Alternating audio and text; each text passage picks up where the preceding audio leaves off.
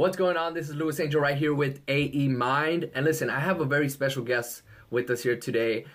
He is actually one of my original mindset coach mentors. I took actually a hypnosis seminar 5 years ago. I went to his event where he taught me how to really tap into my own mind's full potential. And since then, I've been on a huge roller coaster of a ride, and most of it has been upward because of what he has taught me. I've been to several other seminars, but, his knowledge base alone is tremendous in the fact that he can help you tap into your own full mind's potential. He is a founder of Radical Self-Discipline. I hope I got that correct. You got it. And he's just overall a smart guy and a good guy to learn from. So you guys are going to get a lot of good value out of this podcast and video interview that we're going to be having today. So thank you so much, Nick, for Nicholas Rave is his full name, Nick, for jumping on the call today.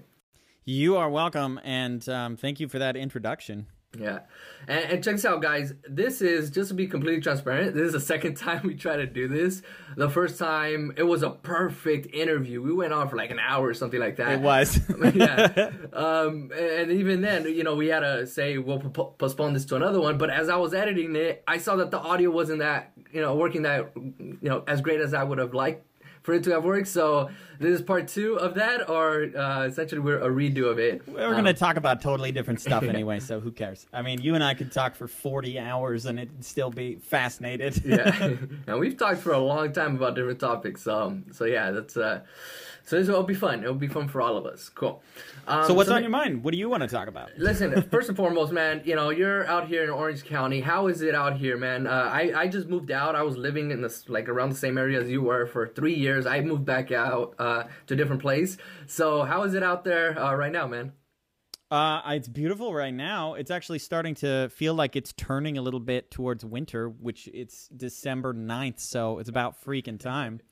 But I've been in Southern California for 10 years now, 9 or 10 years, I can't remember. And I like it. I like it a lot. Although I will say, I watched a movie recently that made me really aware that I miss the Northwest. I grew up in Washington State, up where there's green, rolling hills everywhere, and it rains like 9 months out of the year. But man, when I saw this movie that represented that kind of climate so beautifully, and it just made me go, oh, there is such a thing as home inside you. You know what I mean? You have your inner child or your animal has a place that it thinks of as home. And I think I sort of wanted to pretend that wasn't there for a long time. I don't know why, but I love California too. But there's that special place, man. That's home. That's where you grew up. That's where the home base is. And kind of like me, when I moved back over here to where I grew up, I felt like this is kind of where I belong, really. Living in Orange County was fun and all, and I think I will go back there eventually. But for right now, I'm cool being here, being around the family, being back home. Yeah, but you're jet setting, you're traveling so much. Yeah. It makes sense for you. Yeah. Cool. So, but you've been here for several years. I remember when I was first moving out there to Orange County, we were actually, you and I, we're talking about some business things, and we're just going to catch up and talk personal development and, hypnosis and, all about the mindset. I'm like, yeah, let's meet up at the Starbucks at this location. And I remember, as I was driving out there, I was looking at them. I was like, I've been here before. I was like, wait, this is actually where I was gonna look to move into, around this area. And then you're like, no way, I live across the way here. I was like, what, we're gonna be neighbors, dude. Yeah, it was awesome. It's crazy how I don't think we hung out enough, but you were gone a lot, and so was I. So we're both been very busy. So let's talk about what exactly do you do? How was it that we actually met? You started getting into this field of personal development, of mind empowerment at a young age. So what is it that you actually do for a living and to help out other people? Well, I think of myself as a lot of different things. I mean, I think of myself as an entrepreneur and a marketer, but primarily, my one true love is hypnosis. I love tinkering with people's unconscious minds. I think that the human mind is the most extraordinary thing in the universe, other than the universe. It's the human mind and the universe, and I put them side by side. And And I love studying both of them about as much. But man, there's just the more that I learn about what humans are capable of, and the more that I learn about how we are programmed to live in a world of limitations, and how like crazy that sounds to say, like I hear the voice in my own head that goes, anything is possible. Oh yeah, whatever. But there is a set of beliefs that when you start to get them in your head, I mean, when you just get that your beliefs are at a very real level creating your life, that one right there shifts everything. And that to me is the beginning, or part of the beginning. It's one of the first steps, is to start to get that your beliefs are not a reflection of reality. You have beliefs that are your best assessment of how reality works right now, but they are creating what you experience when you go out into the world. So I help people change beliefs. I help people tap into what the unconscious mind can really do and figure out how easy it is to make changes. I'll tell people right now like that your stuff works. I'm telling you right now. I'll give it a specific example in a moment.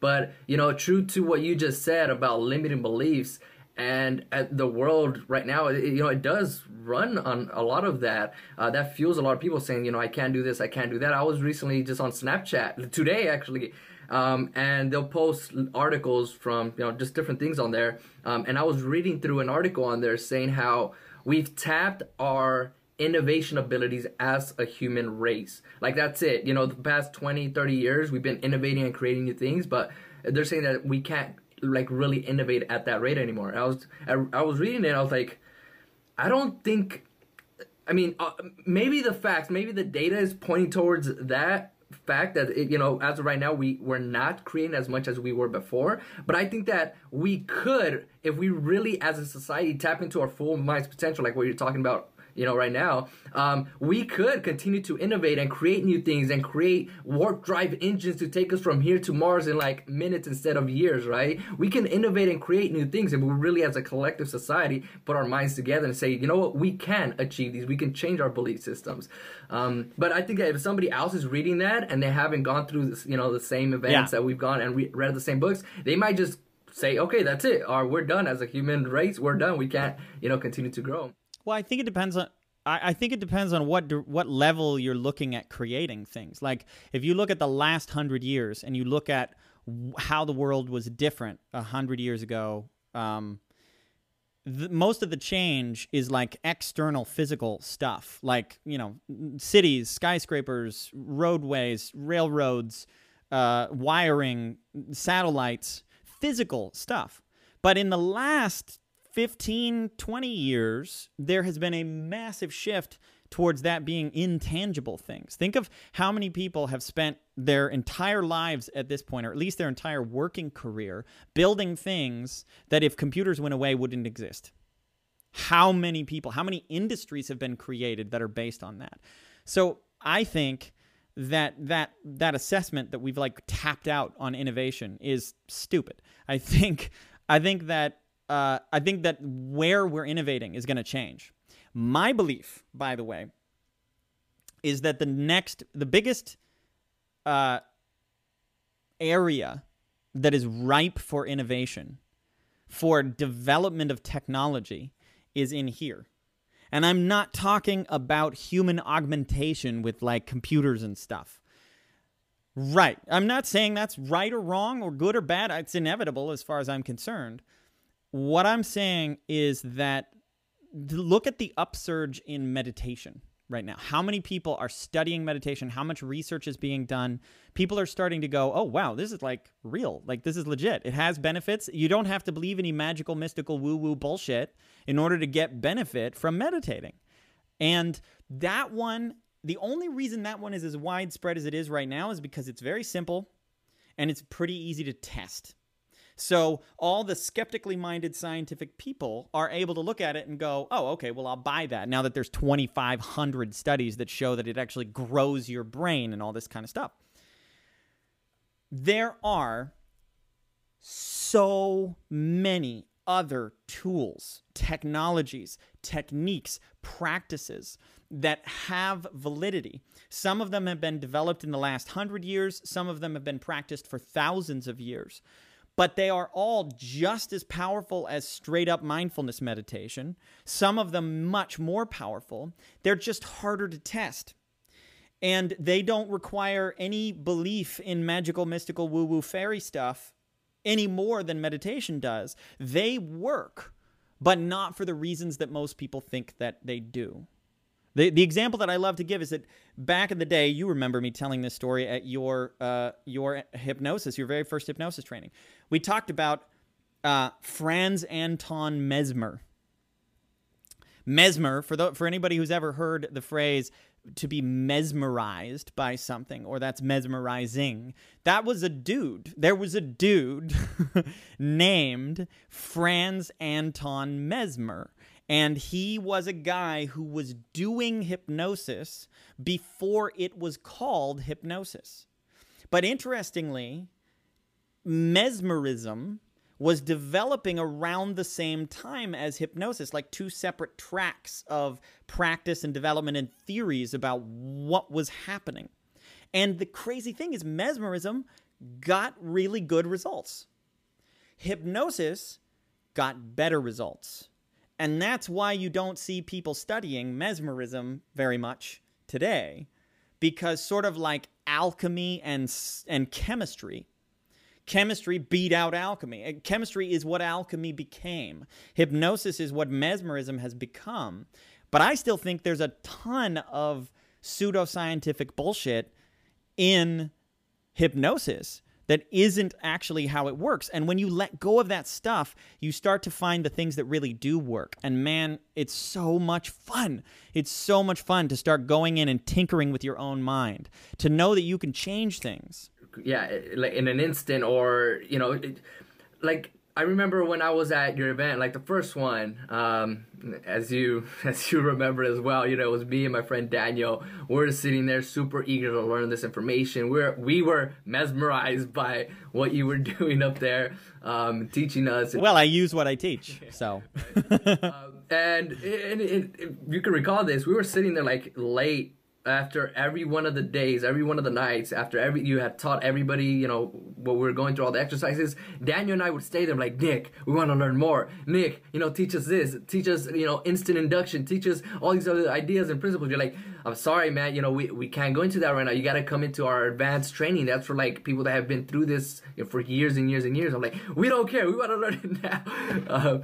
And it was awesome to like, at the end of it, I think you finally gave in, because we just kept bugging you. We were like toddlers, like, Mommy, I want this, Daddy, I want. You guys were sponges. Like, when I see that, how can I help myself? Like, I stayed there for like a couple of hours one of the nights, and we did like handshake inductions and like dropping you guys down. But here's the thing. This is what I'm gonna compliment you here for a second.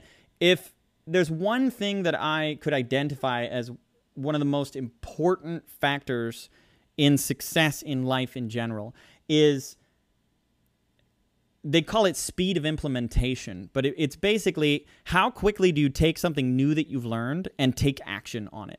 Like, so many people know stuff that they should be doing, that they could be doing, that they even want to be doing, and they're not doing it. Like, meditation is a perfect example. Learning to play an instrument, learning to play, learning a new language, exercise, learning to public speak or write, or something that you want to do, that you feel an urge to do. And maybe you even bought a book on how to do it, and you read it, and then you never did anything with it. You, more than almost anyone I can think of, and I'm not making that up, more than almost anyone I can think of, you take stuff and you do stuff with it. Life happens in the doing. You get what you want in life because of actions you take, not because of who you are. And you don't get stuff just because you deserve it. You get stuff because you went out there and you took action on it. And you have built a world inside your head that most people wouldn't understand or believe even if you explained it to them. Yeah, a lot of people think I'm still even, coming back home to where I grew up. People are like, dude, I don't know what you're doing. This is not the you of when we saw you, growing up here. And it was, I appreciate it. I thank you for the compliment. And it all boiled down to just following the advice and, the knowledge that I gained from individuals like yourselves. Well, when I was training for the Superhuman show, yes, I knew how to perform. I knew how to memorize things quickly. Like, that's what I had been doing for many years prior to this opportunity even arising. But it's not really about that when you step on to this sort of stage, because, Sure. This is different. You have the lights, you have the cameras, you have people watching you, hundreds and even millions at home watching you. What you're doing, the memory stuff, is the least significant thing happening when you're doing that. It's like a concert pianist showing up and going like, you better know the notes.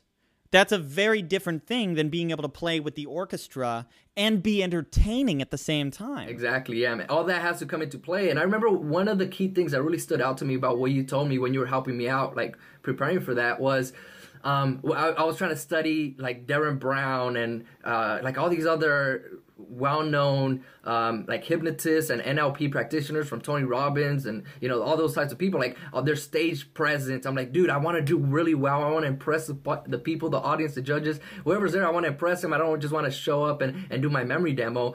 Can you kind of walk me through all that? And you're like, Lewis, you already have all of that in your brain. Just kind of let it go and let it flow when you're up on that stage. There's really nothing else for you to do at this point.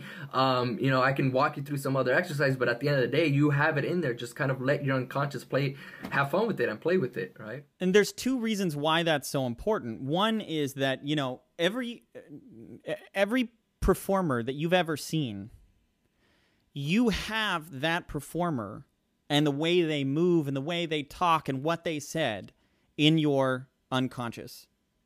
Just like in order to read a word, you have to know how to spell it because it's in here. If you've ever read a word before, you know how to spell it.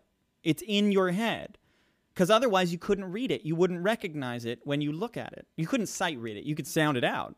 But if you can look at the stop sign and just see it, you don't have to go stop. You see it and you just go, that says stop. Then you know how to spell the word. In the same way, you've seen Darren Brown, you've seen Tony Robbins, you've seen me, you've seen people on stage acting and performing in the ways that you want to. So number one, getting you to the place where you're not thinking about it was like the most important thing.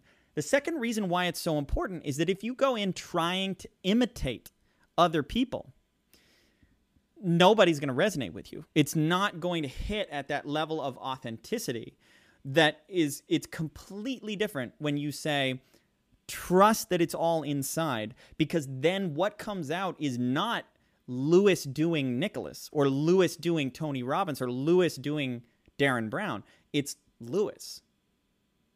Yeah. That I think is a huge part of why people loved you so much on that show. It's because you were so you. And the you that you are is pretty fucking compelling.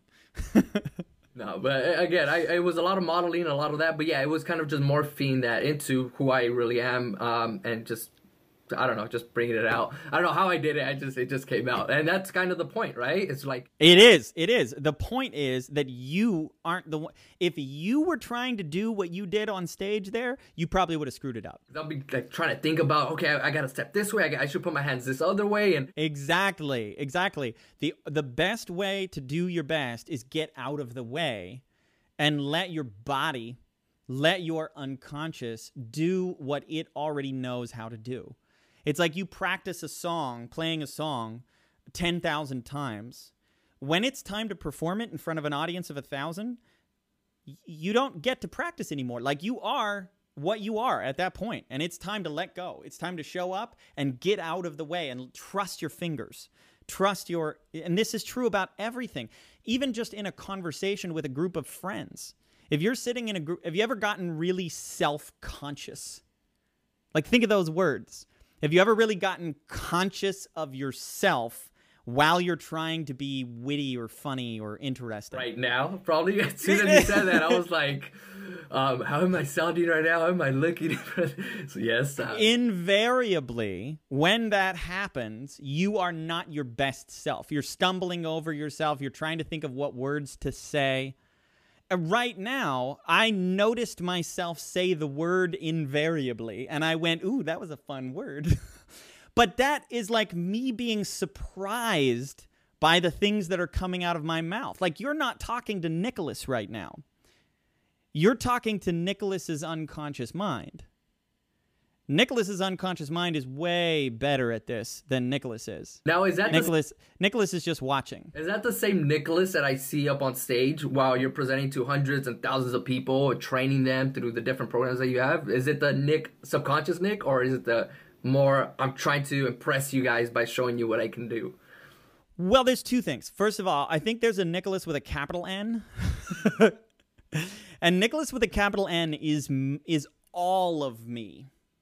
Nicholas with a capital N is like conscious Nicholas, unconscious Nicholas, and my body. That's Nicholas with a capital N, right? And that's all of me, and that's the real, true me. But then there's the me who's hearing you right now, like the me that I think of as me, which is kind of like a person riding around inside your head, like watching through a series of screens and like running controls inside of a giant robot. Like that's the you, the Nicholas with a lowercase n. That guy is the guy that I do my best to get him to sit down and shut up when I'm trying to serve, when I'm trying to deliver value to people. He's not the guy who does that. It's like a stand-up comedian who's doing a show and they're super in it and they're cracking themselves up because they're saying stuff that they're like, I didn't even know I was going to say that. That's so funny. Who's the you that's talking there? Who's the you that's doing a good job? Invariably, there I used it again, the people who are in the zone, the people who are in the flow, the people who are performing at their best are usually so present and in the moment to what's actually happening that they're not thinking about what they're doing. There's a guy named Dan Millman who wrote a book called The Way of the Peaceful Warrior. And in that book, he talks about how if you're an Olympic athlete who's been training for an event since you were 3 years old, and you're 17, 18 years old, and you're competing, there are millions and millions and millions of people watching you. And it's literally as if your entire life has been building up to this moment. You're walking up to the uneven bars, and you're like, okay, I've done this 10,000 times, 20,000 times. But this one, in your mind, is completely different than every other time you've done it, right? Because the entire pressure of your whole life has been built up to this one moment. But all that pressure is just in your head. Because subjectively, the experience is no different this time than it was the other 20,000 times that you've done it. And what Millman says is that the art of mastering any kind of skill like that is getting to the point where it doesn't matter how much pressure is on it. The only thing that matters is that you treat this moment as if it's exactly the same as any other time. Like your practice times, like, you've been training the thousands of times, and some people can handle that. Some people can walk in with that mindset and actually go through the real performance as if it was one of their training routes. And there are other individuals that can't do it. Sure. Well, I think it's a developable skill, but like people will throw up before their performances and all that kind of thing. But think about this. You just gave an example that I think most people do, which is there's a million people watching. There's millions of people watching, but I want this experience to be exactly like every time I've ever practiced it. What if you flipped that? What if every time you practiced it, it was as significant as if millions and millions of people were watching. That'd be major. What would that be like? That'd be a huge shift, because once you actually get to the performance, you'll be like, I've done this a million times. Instead of, I practiced with complete silence and nobody watching me, and everything else, that was a perfect environment. But now I'm stepping into this new Goliath behemoth of an event, and like, I've never been here before. But if you, like you said, if you flip it, I've been here a million times. This is another day. Another walk at the park. And if you really want to get into some crazy stuff, what would happen if you greeted every breath with that same degree of significance? What would happen if I treated this interview as that kind of significance? What would happen if every moment of every day held as much significance as is possible? What would you live then? Dude, that was a huge mindset shift for me right now. As you were saying it, that was like, we should be doing that. Right. We don't, but we should be doing that, because you notice what happens when you are fully present in the moment, when you're talking to somebody, and everything else kind of just blurs away and fades away, and you're just fully focusing on that one individual, their stories, you're connecting with that person, you're laughing, and you're whatever, you're telling jokes with each other, and everything else just disappears. But then there are other times when we're talking to somebody, and in the back of our mind, we're thinking about what we're going to eat later on today, or the TV show, and all these other, that's where the ADD kicks in or whatnot. Totally. But yeah, I mean, it's very powerful when we take every single moment as if this was the most important moment in our lives at that point. How many moments do we flush down the toilet of our past as like, this moment is not significant. This is a boring moment. This is a stupid moment. I don't have to pay attention to this one. How many you never get those back. Like, I have a belief, I've modeled this from a lot of the most powerful and successful, some of the most, not just successful, but there's a very particular kind of person that I've found this belief to be present in. And it's people who are really prolific in their work, like people who are constantly producing stuff. That they're just like, there's this drive to like make new stuff. And I think of like, Joe Rogan is a good example of this. There's a YouTube guy named Markiplier who I think is a good example of this. Kevin Smith is a good example of this. There's just people who are like hungry. I believe that I can correlate that behavior to a lack of belief in the afterlife. And the reason I go down this road is because I look at it and I say, what if believing that when I die, there is something else causes me to take my foot off of the gas just a little bit? What if it causes me to not suck every last bit of life out of every single moment? I don't mind if I'm wrong when I get there, but to me, that's a risk I'm not willing to take. I'm not willing to take the risk that I might believe, whatever, it's not that big a deal. I don't have to pursue this thing. I don't have to try to make the world a better place. I don't have to work that hard because whatever, there's more. But when I have a belief that this is it, you have this life, you have a finite amount of seconds left in your life. And when that's up, that's up. That makes me go, okay, I have to live every moment like it's my last.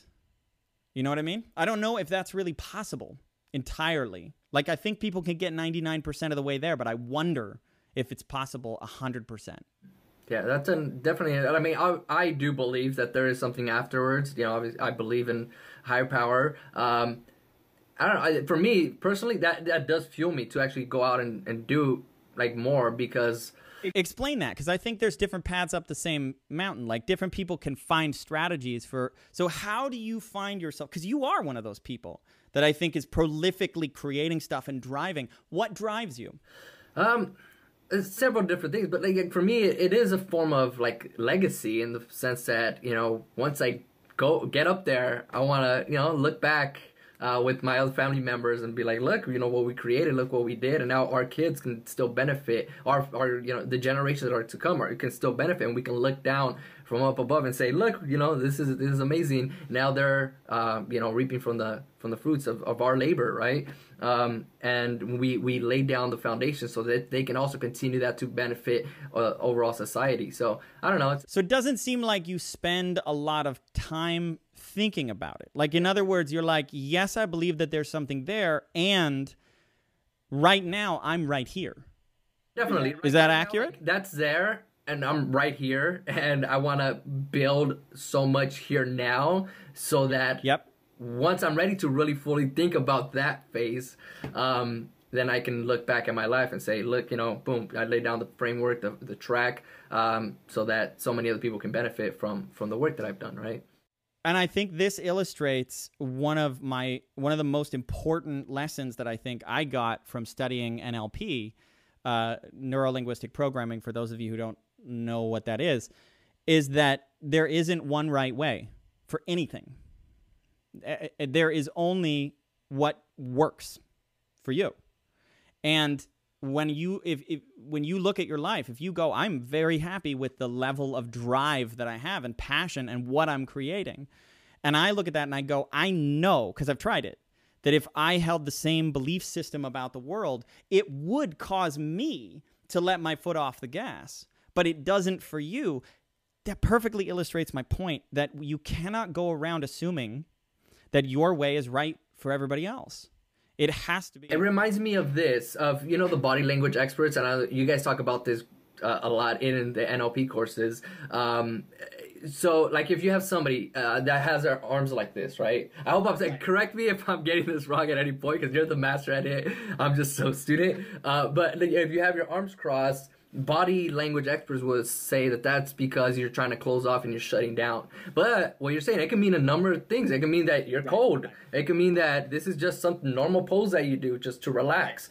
It can mean a number of different things. Like, for one person, yes, it can mean that they're trying to close off and shut off. And for somebody else, it could just mean that they're cold, right? Yes. Is that kind of a similar idea to what you're... Yeah, absolutely. Another way that I would say it is, we talked, to bring it full circle to beliefs. We talked about beliefs at the beginning. So I have a belief that beliefs have consequences, and specific beliefs have specific consequences. In other words, you can look at the way that someone relates to money, or the way that someone relates to their health and their fitness, and you can trace their behavior back to beliefs that are informing that behavior. But it is not fair to say that the same beliefs that work for you will produce the same specific results for me. Only that your beliefs, your specific beliefs, have specific consequences, and my specific beliefs have specific consequences, but swapping them may not be ideal. You actually have to look at the human being. Like, we are unique snowflakes. You got to look at the person's... That's corny. I just... But it's true. It's true. We're all unique. We all have our own set of beliefs that can drive us one way or another. So, like, that's one thing. You brought up a good point, like health and fitness and getting fit, whether it's wanting to go out and exercise every single day of the week, or, listen, I haven't exercised in years and I just want to go out for a brisk walk once a week, each person is different, right? So you've seen a lot of individuals, I know, through your many years of one-on-one coaching sessions, either through hypnosis or NLP, in front of large audiences, where you've coached people through their own personal situations, and so you can help them achieve their goals in their own fitness, circle of life, right? What are some things that you've seen, some patterns that you've seen that people do in this round that take them to, say, not achieve the goals that they want to achieve with health and fitness? And what are the things that you've seen that has, given people the right vehicle to get them to follow through with those goals? Well, let me turn this around on you.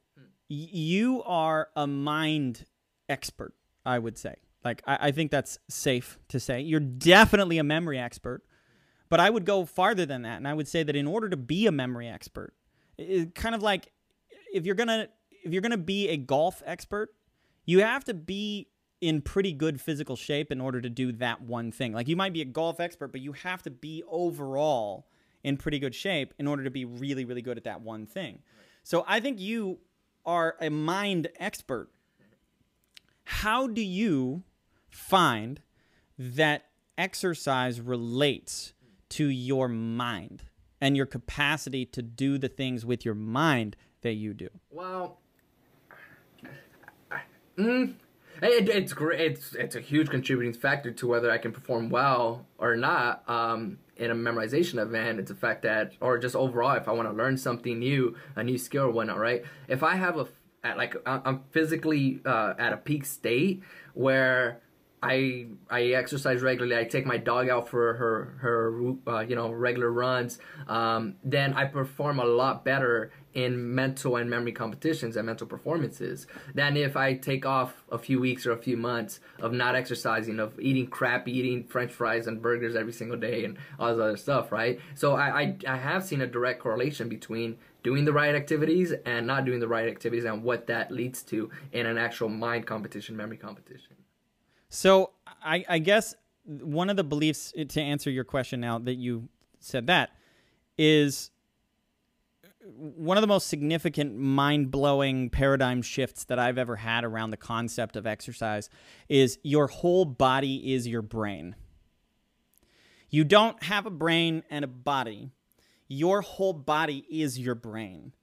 And this is both somewhat scientifically accurate.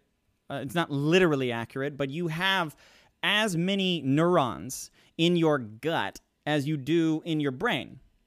There is 80% more serotonin produced in your gut than 80% of all the serotonin produced in your body is produced in your gut. The serotonin is a brain chemical. Like, your capacity to feel open and loving and connected to other people has to do with your digestion. It's not a mind thing in the sense that it's not a head thing. So for me, I heard, who's his name? Virgin Airlines, Richard Branson. Richard Branson was asked, what is the single most important behavior that you have that contributes to your business and financial success? And he said, hands down, no question, exercise. Because the strength of your brain, the strength of your character, the strength of your emotions is the strength, suppleness, flexibility, health of your body. So to me, this is like a deal, no deal. This is this is non-negotiable. If you look at someone like Einstein, and you look at I don't know what his thoughts were on physical exercise. I don't know whether he did exercise. I don't know the kind of physical condition he was in. But I feel fairly confident in saying that if he was in better physical condition, he would have been smarter.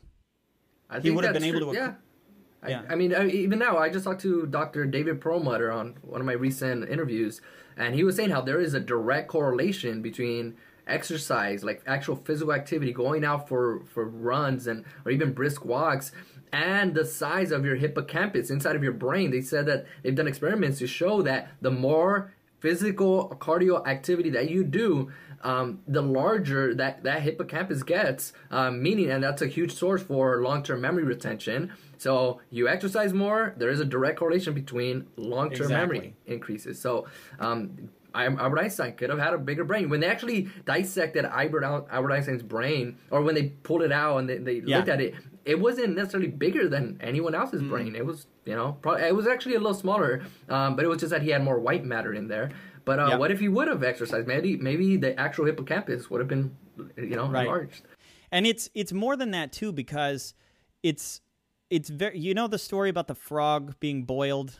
Like, a lot of people have heard this story, but it's basically, if you take a frog and you drop it into a pot of boiling water, it will jump out because, ouch, it's really hot. I mean, this is an awful thing. Don't do this. But theoretically, If you drop a frog into a pot of lukewarm water and you slowly bring it to a boil, the frog will just stay in the pot until it dies because the change is gradual. The thing is, most people have no idea how much worse they feel right now. You can't notice your performance decreasing when the thing that notices your performance decreasing is the thing that's decreasing. Like your capacity to even know that you are disconnecting, that you're feeling less. I like to say it this way. If I could take most people and pull them out of their body right now and shove them in their own body when they were a kid, like 5, 6, 7 years old, they would not even know how to process the feelings in their body. I mean, if you look at little kids, like have you seen little kids when they get really happy and they do like a happy dance? Like they can't even handle it. Like my son will do it when we say we're having chicken for dinner and he'll be like, yes, yes. And like, when was the last time that most adults did that for any reason at all? When their favorite team wins the Super Bowl. Exactly. So when kids do that, they do it because there is so much feeling in their body, they have to express it. They have to get it out. Exercise is not about. I'll throw this one out. Like if anybody listening right now wants to build the habit of exercise, here's a quick tip. It is fine to exercise to look a certain way. That's completely fine. As a matter of fact, you should probably let go of any judgment that you have about wanting to look a certain way. It's fine. That's a great thing to be able to want to have the experience of taking your shirt off at the pool and be proud of the way that you look and to like absorb the gazes of people trying not to look at you. Like they're trying not to let you know that they're looking at you. That's awesome. That's fine. And you should try that on. You should experience it. And they have shown that long-term healthy relationships to exercising always place how you feel as a higher reason for exercising than the way that you look. So that to me was the major shift. When I started exercising because I realized I'm doing this because I want to feel better. I'm doing this because I want my brain to function better. Yes, I want to look good. That's fine. But that is not the main reason that I'm doing it. That was one of the most significant shifts for me in implementing the habit and making it like permanent, like something that I really, really want to do. That was huge for you too. I know that you had your own struggles with that in the past, where you had your fitness goals, your physical body goals, and there was a little struggle with there, but there was. Oh my God, yeah, you, right? Yeah. I'll keep it brief. My family. I was thinking the other day, like no one in my family that I can think of is really healthy. Like nobody has really taken great care of themselves. I have a ton of people in my family that would be considered obese or morbidly obese. Most of my immediate family and even a lot of my extended family. None of them have a habit of exercise consistently. Nobody's ever stuck with it. My mom died at a fairly young age due to health complications. She had type 2 diabetes, ate really terribly, didn't stick with any kind of exercise, and totally could have lived longer. And the quality of life is a thing too, because the other thing I say about exercise is it's about how old do you want to feel when you're old? Like how old you actually are is not relevant, but you've seen people who are in their 70s, 80s, and 90s who look like they're in their 70s, 80s, and 90s, or they look like they're in their hundreds, even though they're only in their 70s or their 80s. Some of that's genetics, sure, but to me, genetics are the hand you got dealt. What you do with that hand is up to you, and the better you take care of yourself. So for me, I struggled so much with exercise. And even in the brief periods of time when I was able to maintain the habit, I would always find that life got in the way. I would always find that when there was just enough pressure from other things, I would fall off the wagon, or I would quit, or I would back off, and then I'd take breaks, and then those breaks would get longer and longer and longer. And this all culminated in me lying in the back of an ambulance, staring at the ceiling with the sirens blaring, taking me to the hospital because my low back had seized up to such an extent that I thought I was paralyzed. I thought I wasn't going to be able to walk anymore. It was the most physically painful thing I've ever had happen. And that was the wake-up call for me. That was rock bottom when I went, I should probably start taking better care of myself. And the thing about exercise is that no matter what the infomercials try to sell you, exercise is not something that you can do and then be done with it. Like, you don't do a 90-day program because you get done with the 90 days and you go, yay, I'm finished. It becomes a part of you, right? It has to become a habit that doesn't even require structure. Like, a lot of people build the habit by going, okay, I'm going to go for a 20-minute walk every day. Good. That's awesome. That's amazing. Build the habit by doing something consistent. And from my perspective, you're not really there until you could take a break. And you would feel an itch inside that would make you go, I didn't exercise today. That's a habit. Something is a habit when not doing it takes more effort than doing it. It's true, man. That is so true. Like, just recently, I went back. I was traveling, I went to Europe. I was in Sweden and Germany, and I was everywhere. So I couldn't really go to a gym and work out like I normally do with my normal routine. And I was just itching. As soon as I got back, I just went to the gym. I've been going now for a few days straight, and because I built that habit. Like, my entire body is sore right now, but I like that. I love that feeling because, like, yes, this is where I belong, right? Exactly. So that's so true. Now, I know that you have a webinar coming up, right? And I think it's next week. Yeah, I've got one coming up on exercise. I figured this was an appropriate time of year. Since New Year's resolutions is coming, this is the number one thing that people put at the top of their New Year's resolutions is get fit, get healthy, start exercising.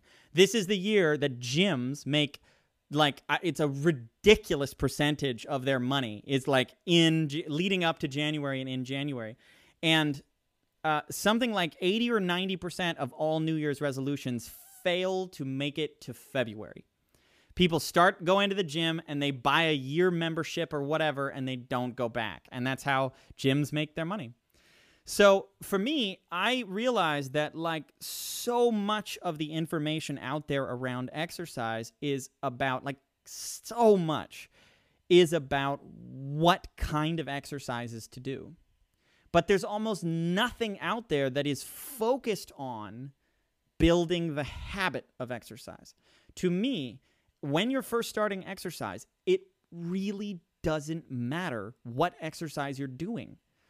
You could be doing anything. You can jump rope, you can do yoga, you can run, you can walk, you can swim, you can lift weights, you can dance, you can do breathing exercises. It doesn't matter when you're first building the habit. The only thing that matters is getting the habit, building the space in your head for being physically active. And then once you've got that there, you can easily substitute new things. Then you can start adding in, well, I want to try this form of exercise 2 days a week, and then the rest of the days I'll be doing this. But the rule of thumb is every human being should be active for at least 20 to 30 minutes a day if you really want to maximize your health. And that active can mean anything more than sitting on the couch, as far as I'm concerned. Do something. Just get up, go out, do something, right? Yeah. To get your body moving. So what I would say is, if you're listening to this and you feel inspired and you're confident that you're going to stick with it. You're going to do 20 to 30 minutes because of what Lewis and I have said here. Good for you. Go do it. If you feel like you would like some additional tools and techniques and processes to help you, I have a webinar coming up this coming Thursday on the 15th at 5:30 p.m. Pacific time called How to Brainwash Yourself to Love Exercise. And that, to me, is the key. It's not about exercise. It's not how to brainwash yourself to exercise, because that's pretty easy. Hire a personal trainer. Like get somebody to shame you and whip you and beat you until you do it. But there's a whole different thing when you get to the point where you actually love it. And I am a walking testimonial of how possible it is. Like I spent 3 hours yesterday stretching, doing yoga and foam rolling. I've been seeing those Facebook live videos that you post. You're like rolling on that roller. I don't know exactly what it's called, like a foam roller or something. Yeah, like foam that. roller. You're rolling yeah. in your video, chatting with everybody. That's pretty cool. So he's living by this. People, he's not just saying this. He actually does this. I mean, one of the things that really shifted for me was when I used to drive from Southern California all the way up to the Northwest, to Washington State. And I used to pride myself on my ability to get in the car and sit the entire drive except having to get out and get gas. And I was like it was like this mind over matter thing where I was like, my back is sore, and I'm like, shut up, back! Like, I don't care. Like, it was like I was like strong because I could ignore it. But shifting to the love of exercise has turned into a love for my body. And I would never drive for more than an hour or so now. Like, I dread getting in the car and driving for long periods of time because I can feel that I'm tightening up. Like, I'm standing at a standing desk right now. I had this standing desk for 2.5 years before I used it. Because, yeah, I had this standing desk for so long, and I would sit at a desk right over there, even though this was here, because I was like, and when this shift happened, where I learned to love exercise, it shifted into the habit of using the standing desk is not a habit. It's just a thing I crave to do. Like, think about how long does it take for the average person to build a habit of eating cookies? Instant, probably. If exercise could be as pleasurable as eating cookies, would you ever need willpower to get yourself to do it again? That's what brainwashing is about. Because everybody needs a clean brain.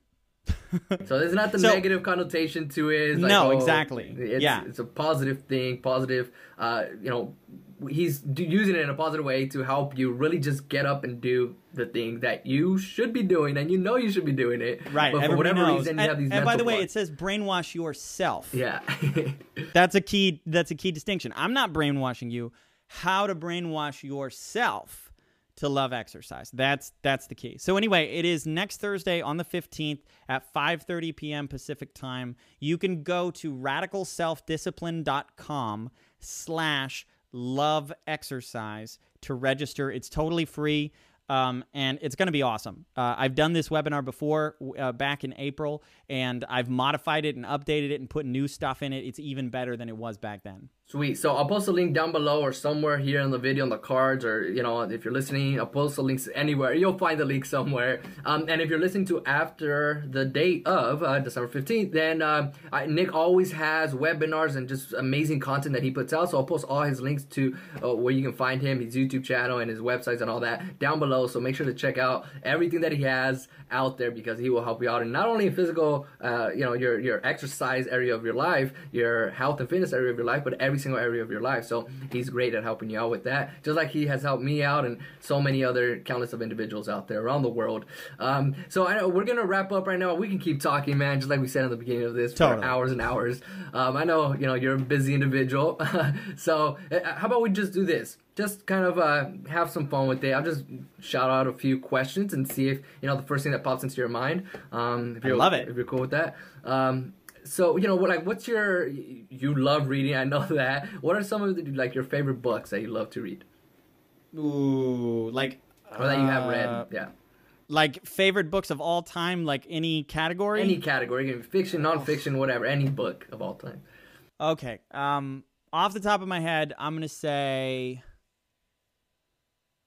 on the topic of hypnosis, is a book called My Voice Will Go With You by Sidney Rosen. Really excellent book.